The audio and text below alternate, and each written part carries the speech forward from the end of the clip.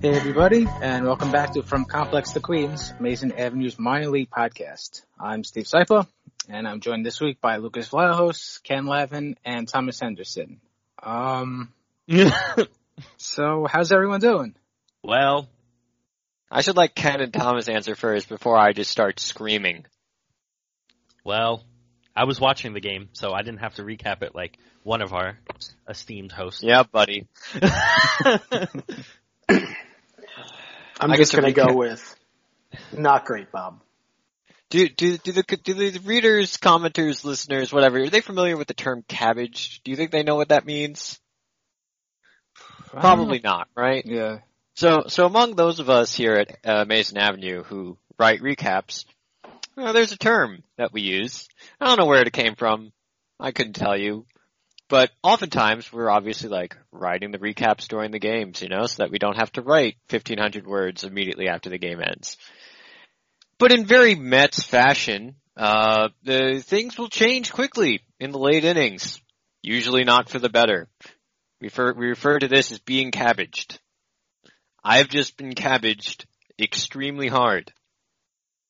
Yeah. It's from Avatar, My Cabbages guy. Is that what it's from? Okay, fine. Then I've been, my cabbages! Yeah, it's him. Yeah. And I have another crate of cabbages after this one that will also probably get run over by a sky bison or something.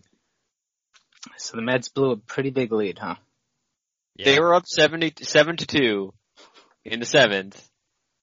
Andres Gimenez makes one official error and two real errors, and then Edwin Diaz gives up a game-tying home run, And Sounds Luke about Voigt right. hits a check swing single through the shift. Everything's according to plan then. I was a little annoyed today. I'm like, man, I gotta recap 2 games. It's so nice out. I could do other things. I could go play Minecraft. I could go outside and read. But no, I guess I gotta do this.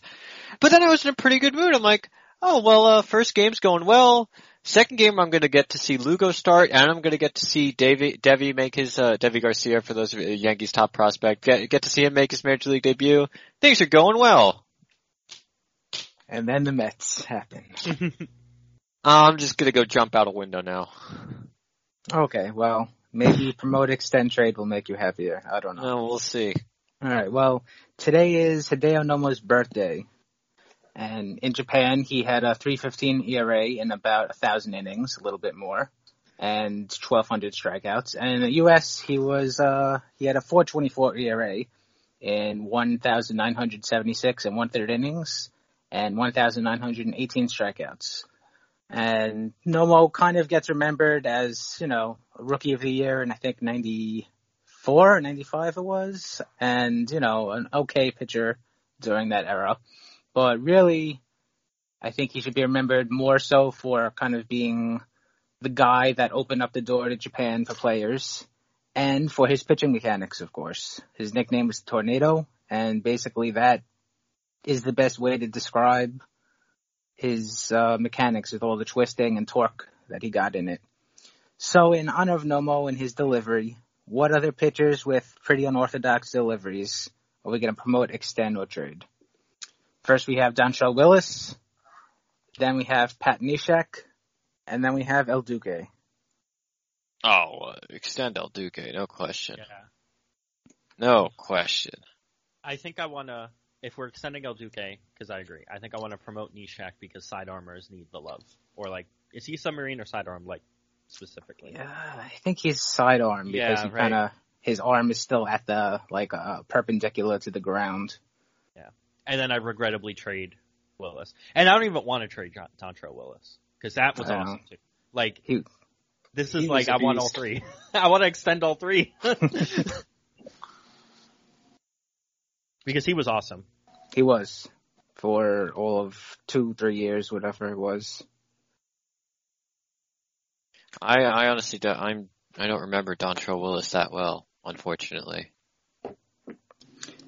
His career was probably 2002 or 2003 to maybe 7 or 8. That's before I paid attention. He played till 11. He played till 2011. Yeah, I remember late career, bad on the Tigers, right? Yes. He was on Yeah. I remember that Dontrelle Willis. He was involved in the Miguel Cabrera trade. Him and Miguel Cabrera.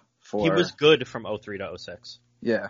With 04 having a 4 ERA sandwiched in between like really good years. But Yeah, he was a 6-win pitcher in 2005. He was a hell of a hitter too. Yeah, he could hit. He was fun. I thought he struck out more people than this.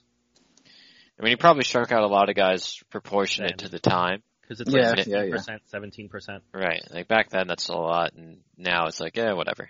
Yeah, that's like low. That's like, oh, you're only striking out 16% to the minors with you. Definitely You're a bad middle reliever. And he was left-handed, so that's always helpful. Mm-hmm. I had to extend Pat Neshek because probably like 2010 MLB games on PlayStation or around that period of time. My brother basically always kicked my ass because I don't have time to like dedicate myself to games. But guys like Pat Neshek and Ryan Fairbairn, the knuckleball we've talked a lot about on the show, guys like that, who he didn't know about, that I would draft and put on my team were his weakness, and I would just be able to dominate him with guys like that because he couldn't time anything. He would know about Dickey, and he would, draft him or whatever to make sure that I couldn't, but other guys like that existed, and they were basically the only thing I had. Nice. Yep. I mean, I always hated in basically any baseball game you play ever, it's all timing. Yeah, it is. Mm-hmm. Basically, yeah. It's timing and reflexes. It's especially bad if this was always a problem in backyard baseball for me, and I couldn't tell you which pitcher it was, but you'd start with a more normal guy, and then you'd finally get the hang of that pitcher, and then they'd bring in, who was the dude who threw a knuckleball in freaking backyard baseball? I don't remember. But it's just like, well, I'm not getting a hit for the rest of the game now. That's cool. It's gonna guess and hope. Then you get BABIP'd, it's great. It's great. Yeah. Only worked like that in real life. All right. We'll head over to Asia now, and the Unilions went 3-1, and then they had a game postponed by rain, so they're 14-10-1 on the second half, and that actually puts them in first place. And they're 40-44-1 on the season. Hitter of the week was Chi-Chian Chen. He was their speedy leadoff hitter, outfielder.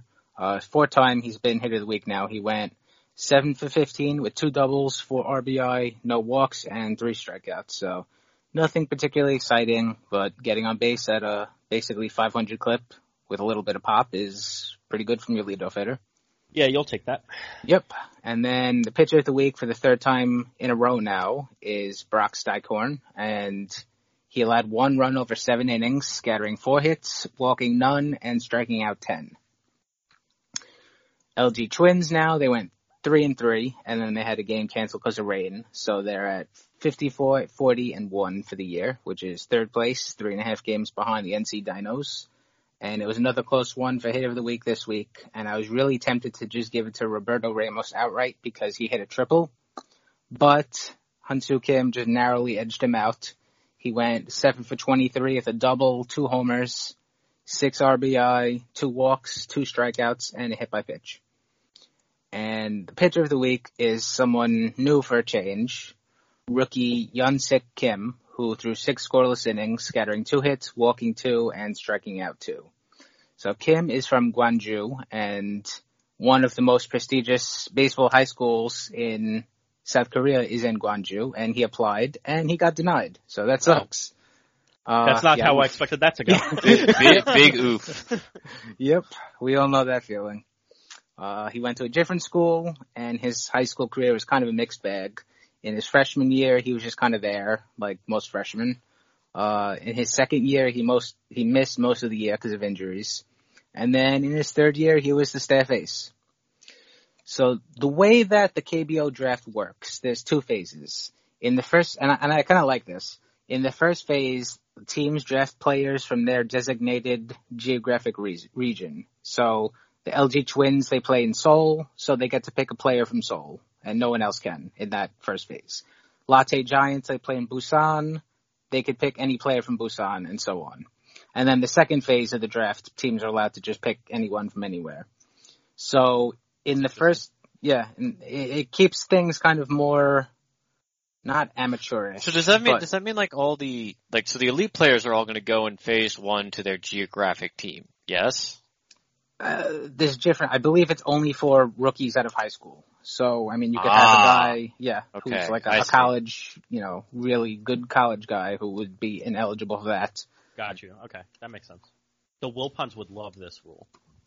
Yeah, I mean, obviously it favors they draft teams. this way anyway, so exactly, they already do this. No one can make fun of them for it now? Excellent.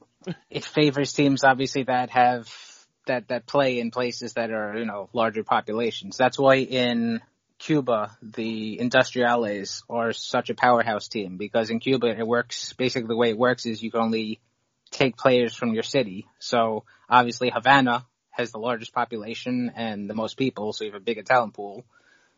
So that's similar. Both cool and unfair.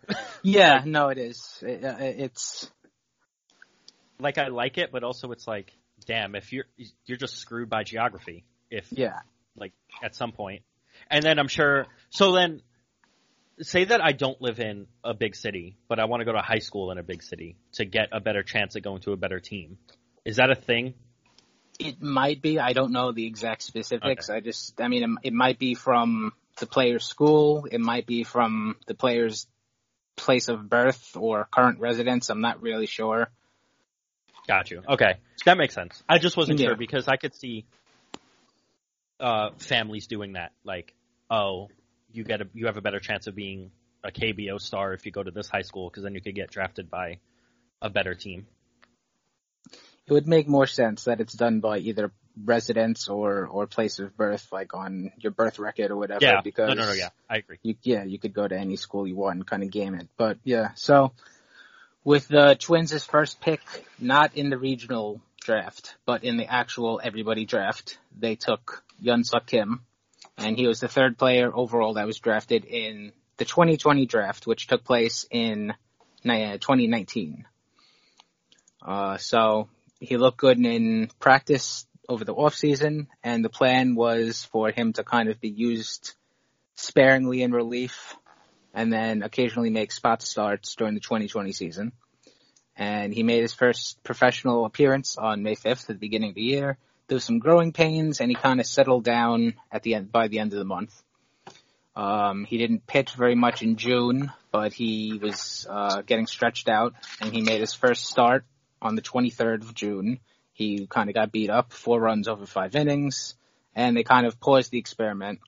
But then they resumed it again in August when Woo Chan-cha, who was a veteran left-hander, starting pitcher, he got injured. So a spot in the rotation opened up, and they put Kim in. And he's generally been ineffective. A couple of starts that he's made, but this shutout basically has been his best start to date. Fastball tops out around 92, 93, which is above average for the KBO, and especially good for a left-handed pitcher. And he complements it with a slider and a curveball. And his biggest issue right now is that his control isn't great, but, that makes sense for a 20-year-old who has not really pitched much professionally out of high school. He has 16 walks in 41 innings this season, so not optimal, but it's also not terrible either. But more of a problem is that he just runs up his pitch count, throwing a lot of pitches outside the zone and stuff. And finally now the Occult Swallows, and they went 1-5 for the week. Not great. And that puts them at 23, 31, and 5 for the year, which is now dead last in the Central League. And it's the third worst in the entire KBO. So they're really playing up their Mets affiliation. But tell me, Steve, have they blown a 5-run lead in the 9th/7th anytime recently? Probably. Oh, no, actually no, because they just get blown out at the beginning, and it just. I'd prefer that, honestly, but here we are. Yeah, it does make things more palatable when you know.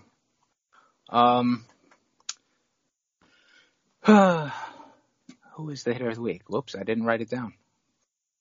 Well, that's embarrassing. It was me. Good job. I was the hitter of Thomas, you did a good job, and we're all proud of you. I hit 100. No, hitter of the week. You hit 100 or 1,000? You want to take another swing at that there, Big Slugger?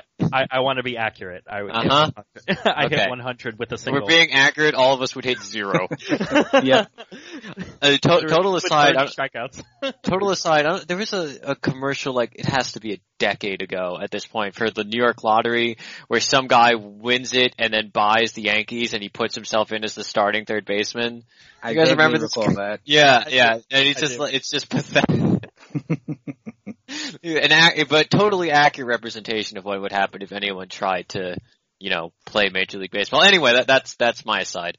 Yeah, alright, well, so Thomas is hitter of the week, and then the second best hitter of the week is Tomotaga Sakaguchi. He is the old veteran that's old enough to have been a member of the Kintetsu Buffaloes. And nice. he went 8 for 25 with 2 doubles, 3 homers, 5 RBI, no walks, and 2 strikeouts. And then the pitcher of the week is once again the ace, Yasuhiro Ogawa. And this week he went 7 innings, allowing 2 runs on 5 hits, 1 walk, and 4 strikeouts. All right, we have a little bit of roster news now with the Mets. And they added Brett Beatty and Mark Vientos to their player pool in Coney Island. And like Francisco Alvarez, the other position player prospect who's there, Beatty and Vientos are still way too raw to have any kind of meaningful impact on the MLB team, so there's no chance that we're going to see them in Queens. Yeah. And outside of possibly being traded, who knows? I'm crossing my fingers, knocking on wood, hopefully not. Basically, they're just there to get some, organized exercise and play. And, in a lost season like this, it's going to be really important, especially for Beatty. More than him, than anybody else in the system, this is going to really impact him this kind of lost year. I wrote an article about it. I'm sure at some point we'll run it, but assuming things get back to normal next year, he's going to be a 21-year-old without any experience above rookie ball in the South Atlantic League. 2 years older than the average age for top prospects, so not great. So him getting some professional reps against good players that are over in MCU Park is going to be really important for how he develops next year. And another thing of note this week, maybe we'll get into it a little more on the show next week, but Major League Baseball and Minor League Baseball had a formal sit down finally for the first time in months because both sides were complaining that the other people were negotiating in bad faith and they didn't want to talk to each other. But MLB presented a formal proposal of what they want to do for next year. And basically the most notable thing is that they want to take over all governance and operation of minor league teams, and that the relationship between MLB and minor league team is going to be more like a franchisee system instead of just kind of bunch of independent owners who latch on to major league clubs for a period of time. Interesting. Basically, minor league baseball would be signing away sponsorship rights, broadcasting rights, licensing rights, and some powers like scheduling, training umpires, conflict resolution, things like that to Major League Baseball. And in exchange, Major League Baseball would take on a lot of the costs that minor league baseball teams have, and they would eliminate some of the fees that minor league teams have to pay them. So basically, minor league teams would have their costs lowered and most likely their revenues raised. This is kind of business minutiae. As someone who's not really a business person at all, I don't really see a major problem with this stuff. I mean, it probably benefits the minor league teams more, especially since major league teams have more power for reaching out in terms of licensing and things like that. It'd be cool if you could get them on TV more, too. Absolutely. Mm-hmm. Like, obviously, I think we all have a lot of problems with what Major League Baseball's general stance towards the minor leagues, their general philosophy about baseball in general at this point, and their general sleazy practices. But the franchise system for the minor league teams seems to make sense to me. Like, it makes more sense to me than just a bunch of random teams flipping around. I also think you can build, like, more team loyalty then, right? Like, it's one thing if Like, okay, I'm an Oakland Athletic or fine, let's say I'm a Met fan, right? And I want to get more into baseball, so I guess I'm going to follow the 51s for a couple years. And now the Mets have changed teams, so do I still root for the 51s? Do I actually care about the 51s, or do I only care about the 51s because they were the Mets affiliate? Mm-hmm. Yep. So I think this makes a lot more sense. Yeah, minor league teams would have 10-year licenses instead of like the shorter agreements that they usually take, like 3 to 5 years, whatever. And I definitely prefer that too because, Binghamton has been a Mets town for 20 plus years. Norfolk was for a while. It should have always been. Mm-hmm. Kingsport was a Mets town for so long.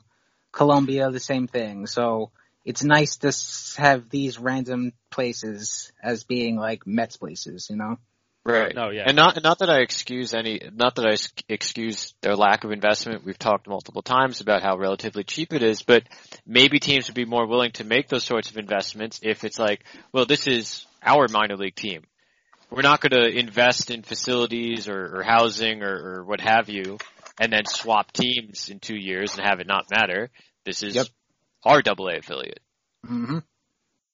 It's just better off for the game of baseball in general, I think. So can we do this and also not get rid of like 40% of the minors? Yeah, I think we'd be onto something there. Apparently not. I mean, you know how these poor major league teams have not a lot of money. Yeah. It's awful. And then, And also another thing that was in the discussions between the two sides is that they dropped that whole stupid Dream League proposal. Good. Because regular independent baseball has such an easy time. Uh-huh. Right, exactly. Yeah. I mean, and basically they replaced a not well thought out harebrained idea that didn't make too much sense with a new harebrained idea that was not well thought out and doesn't make any sense. And they want to have now a baseball cup, which basically, according to the proposal, is a single elimination tournament throughout the course of the baseball season between the remaining 120 minor league teams and the 30 MLB teams. So what? I can't wait to see, the low A Columbia Cyclone, Columbia Fireflies get destroyed by like the powerhouse Los Angeles Dodgers. I mean, that makes sense, weird. right? What? Yeah. I mean, scheduling the whole thing would be terrible to begin with. That just sounds like bad baseball. You see a lot of really bad baseball. It's basically based on the cup systems in European soccer, right? Yeah, because the idea that that's how those games work too. However, the problem is those teams in Europe aren't affiliated with the higher up teams. It's not like a direct feeder system. Also those teams in Europe are usually like still 20-year-olds and like 25-year-old dudes who are like full-time professional soccer players.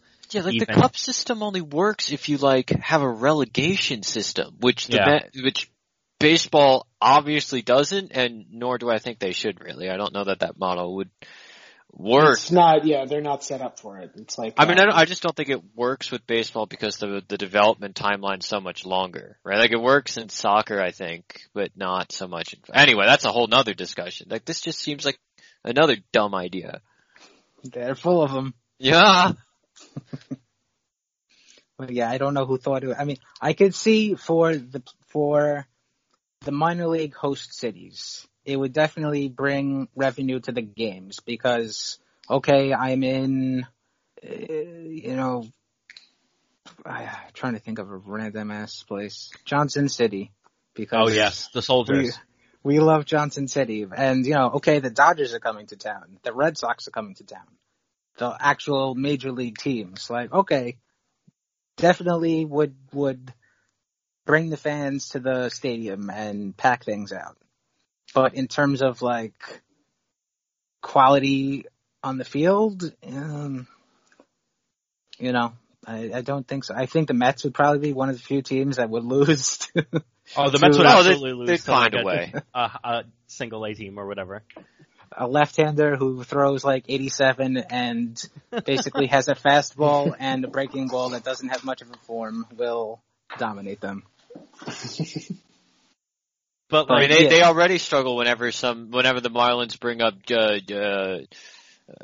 I was trying to come up with like a generic sounding name and I pulled nothing, but generic lefty number 43 who throws 90 with no breaking ball and no hits them for 6 innings. What the hell's the guy's Dougnutt Bobson?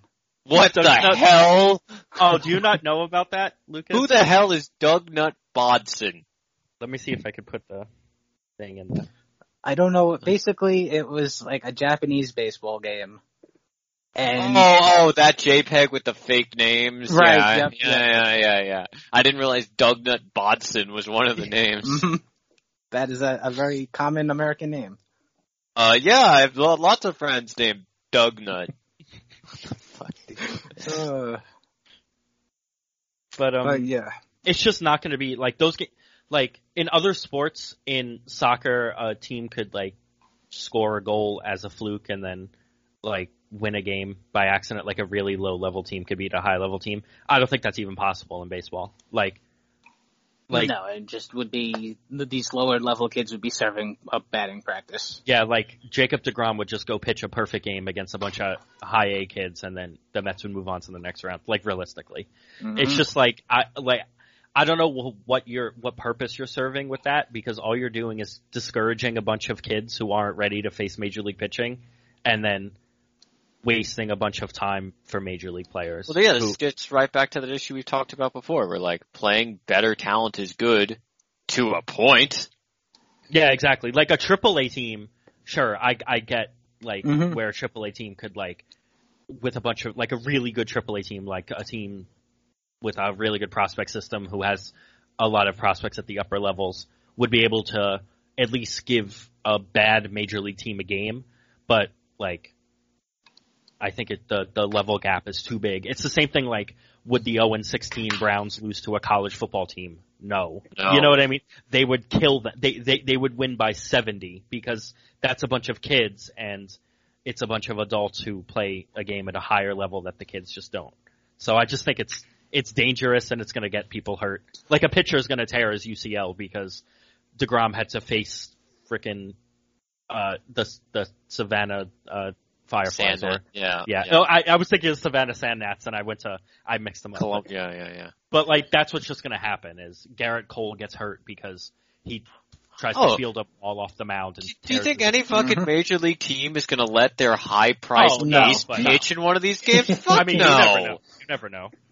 It's his day to pitch. I mean, the Wilpons do that like every year with the Cyclones versus the Staten Island Yankees. True, but the Wilpons are not exactly a model of functional baseball ownership. Soon they're not going to be a model of baseball ownership at all anymore, thank Christ. Yeah. Long awaited. But yeah, it's just not a good idea. Another not well thought out idea for Major League Baseball. Like it seems very much like an idea that one of them Googled. Somebody's like some business exec who doesn't love baseball or particularly care about baseball Googled, alright, what sports ideas do kids like? Tournaments, that's it! Let's do that! Without thinking, okay, wait, how is this actually going to function? Oh, it doesn't. Yeah, it just doesn't work. Probably the people that are indeed in the MLB executive office, people that don't like baseball. All right. So our minor league coverage this year obviously has been very different because there's no minor league games being played this year. And one of the series that we've been doing is a tour of the Mets minors where we just kind of look at the history of the different affiliates and the cities that they play in and the culture around the teams and mascots and all that kind of stuff. We're almost at the end. This week we're going to be doing Binghamton. And when I started doing research about the history of baseball at Binghamton, a name came up, and at first I didn't put two and two together. I recognized the name, Bud Fowler. Bud Fowler. Why does that name sound familiar? I should know it from somewhere. But I couldn't place it. But it was whatever. You know, you read about millions of guys that have played baseball over the years, so I just didn't really put two and two together, nothing like that. But then I was doing more research and I was reading further, and then I realized Bud Fowler. He was the first African American to play in organized baseball. I was just in Cooperstown a couple of weeks ago, and he's featured pretty prominently in some of their early Negro League stuff. Moses Fleetwood Walker, he's generally credited with being the first African American to play in a Major League Baseball game, but Fowler predates him by about 5-10 years or so, and he played in minor league ball. Fowler was born John W. Jackson in Fort Plain, which is in upstate New York, in 1858. And not long after, him and his family moved to Cooperstown, which is about 25 miles from Fort Plain, and he grew up there. And he left Cooperstown in his early teens. He changed his name to Bud Fowler for reasons that historians are not fully sure. And he basically started traveling around playing baseball. And for the next decade or so, he bounced around to a variety of minor league teams. And he established a reputation as being a pretty good player. He was versatile. He could play basically every position, including pitcher and catcher. And he was known for being a good hitter. He was speedy on the base paths, and he was a smooth fielder. So in 1887, after spending the previous year playing for a team in Topeka in the Midwest and hitting .309 and leading the league in triples, he signed a contract to play with Binghamton. He was on the Binghamton Bingos, for anyone who remembers when we were doing a little bit of the history of Binghamton on the show a couple of weeks or months at this point. When did they change that name? I've forgotten Many times. Yeah. Basically from the late 1800s until about 1910 or 20 or so, they went by the Bingos, they went by the Triples, they went by the Gems, they went by a lot of different names. There's real gems in those names, you know? Yeah. I'll be leaving now. So, basically, representatives from the team said that they were happy to have him aboard. He was a good player. Everything was going to be good, and, he was going to help the team win. He got off to an impressive start. By late June, he was hitting .350, and that led the team. And, the lesson to learn from all of this is that regardless of what you bring to the table or how good you are at something, basically racist pieces of shit are always going to be racist pieces of shit. And in late June, despite the fact that he was leading the team, he was hitting .350, and he's one of the best players on the team, a couple of his teammates basically refused to play if he remained on the team. And then they got more members of the team to join them in the protest. And they all demanded that Fowler either be released or whatever. And he eventually quit. So, I don't know. They'd rather lose than play with a black man. I just don't understand the mentality. Pretty low. Yeah, bad. And it's not like these are players who were signing superstar contracts. I mean, these are guys that they have to work during the off season, like other baseball players of this era. But they had to, lean on that secondary income more because they were minor league guys. So they were making even less than the major leaguers at the time who were not making very much. So they would rather bring home less money to their families than play with a black man. I don't know. It's just racist. Like, that's all it is. Yeah. Like, it is a mental illness because that makes no sense. But I mean, it's also depressing that. See, I don't know what's worse to me in my mind, right? The fact, like, it's obviously awful that anyone would do something like that, act that way, in front of your teammates, but the fact that it seems like no one stood up to defend him, I think is worse. yeah. That's true too. It's not that I'm ever going to defend racism or racists, but I think there's lots of reasons why people who are raised in certain environments might think certain things and need to be shown that they're wrong because they are wrong. But if you're not one of those people and you see that happening, you have a responsibility to do something or say something.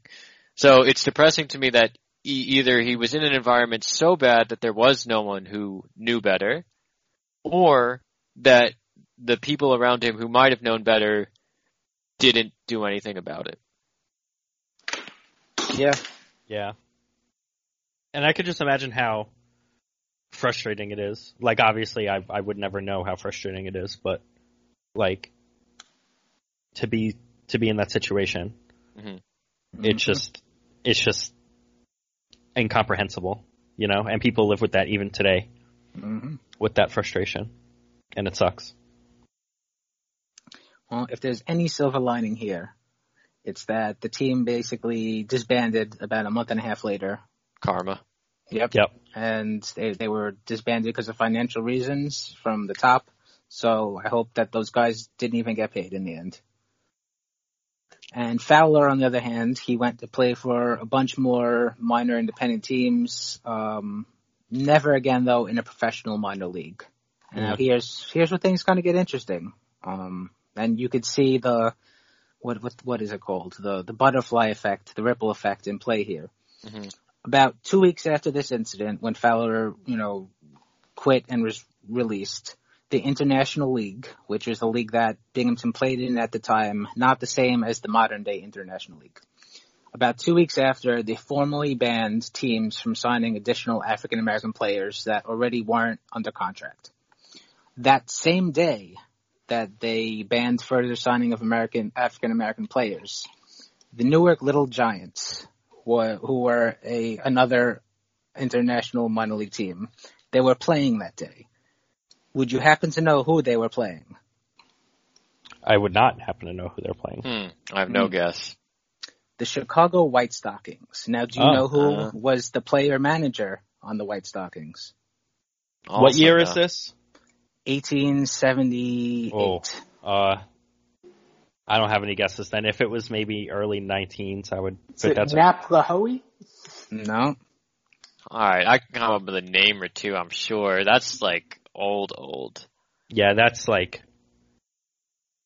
the player manager of the White Stockings. Who like refused... Al Spalding or something like that, or I don't know. That is the correct era, but no, it was not Al Spalding. Damn it.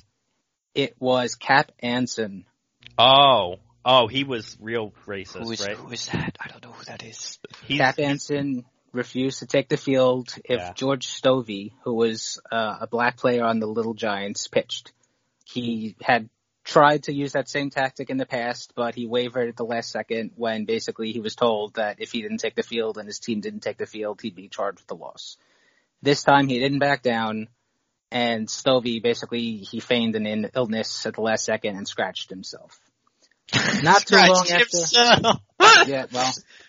Anson did that a few times. Yep. Refused to take the field with players of color. Not too long after this, the St. Louis Browns got word of what happened, and they pulled the same stunt when they were supposed to play the Cuban Giants in an exhibition game.